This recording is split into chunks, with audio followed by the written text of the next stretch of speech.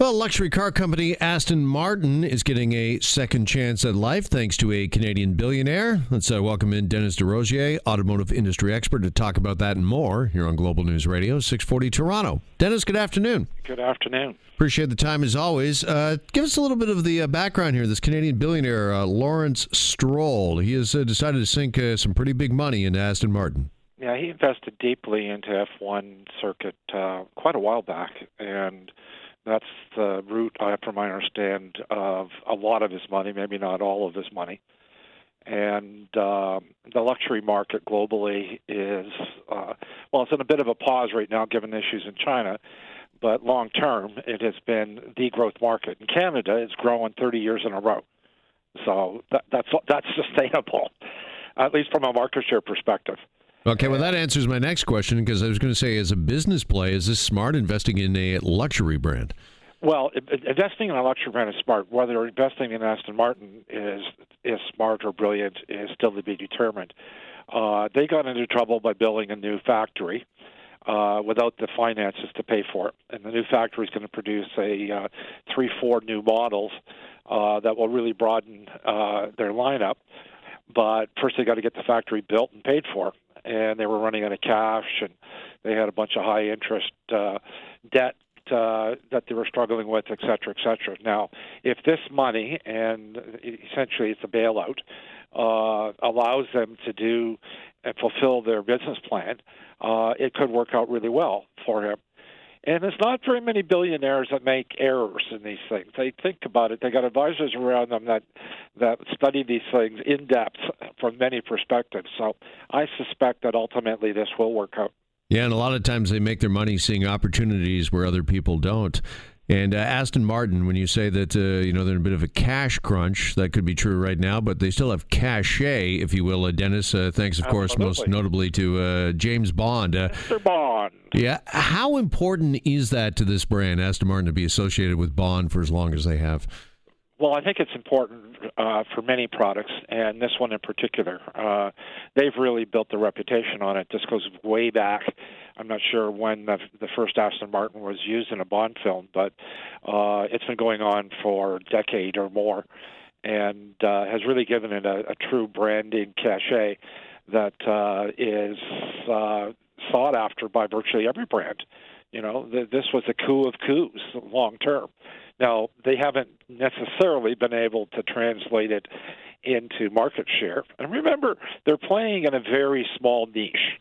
We get all enamored with the Ferraris and Lamborghinis and the Aston Martins of the world. But at the end of the day, I'm not sure how many they sell collectively globally.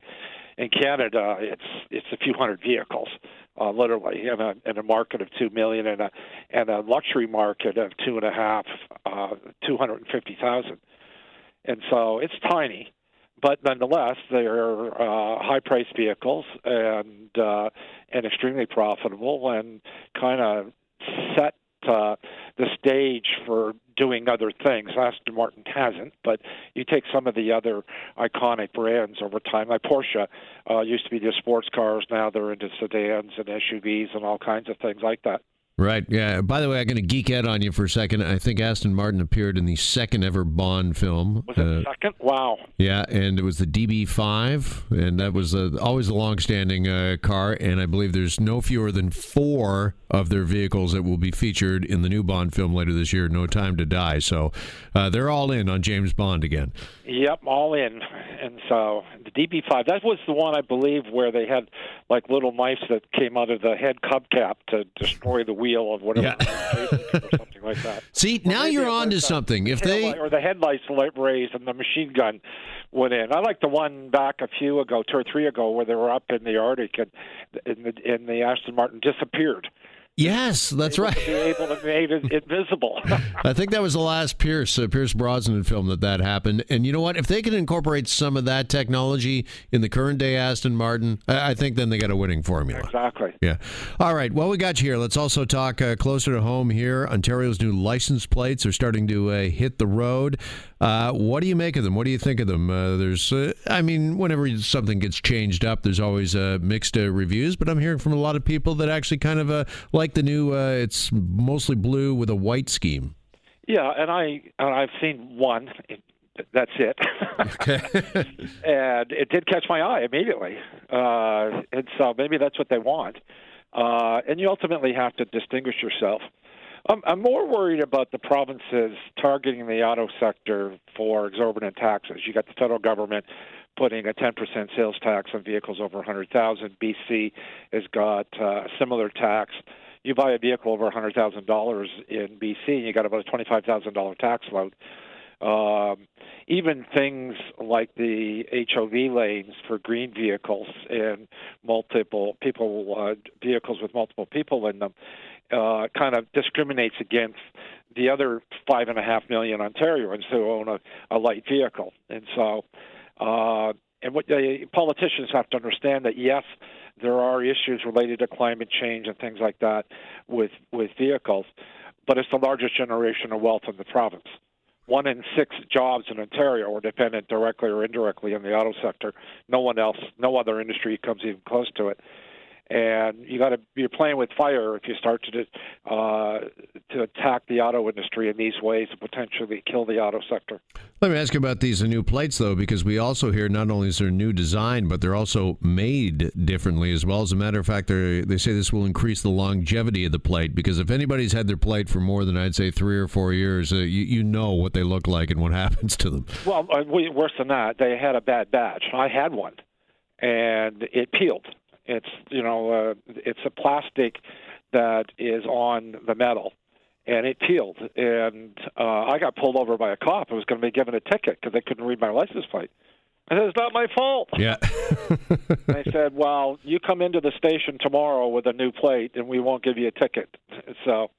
Well, along those lines, are these new plates with the new color scheme? I think they appear to my eye anyways, Dennis, to be a little more visible for people. Yes, and I think that was one of the reasons. That's what they're talking about. It certainly was more visible to me, but then I'm 70 years old, so it makes a difference to the older people.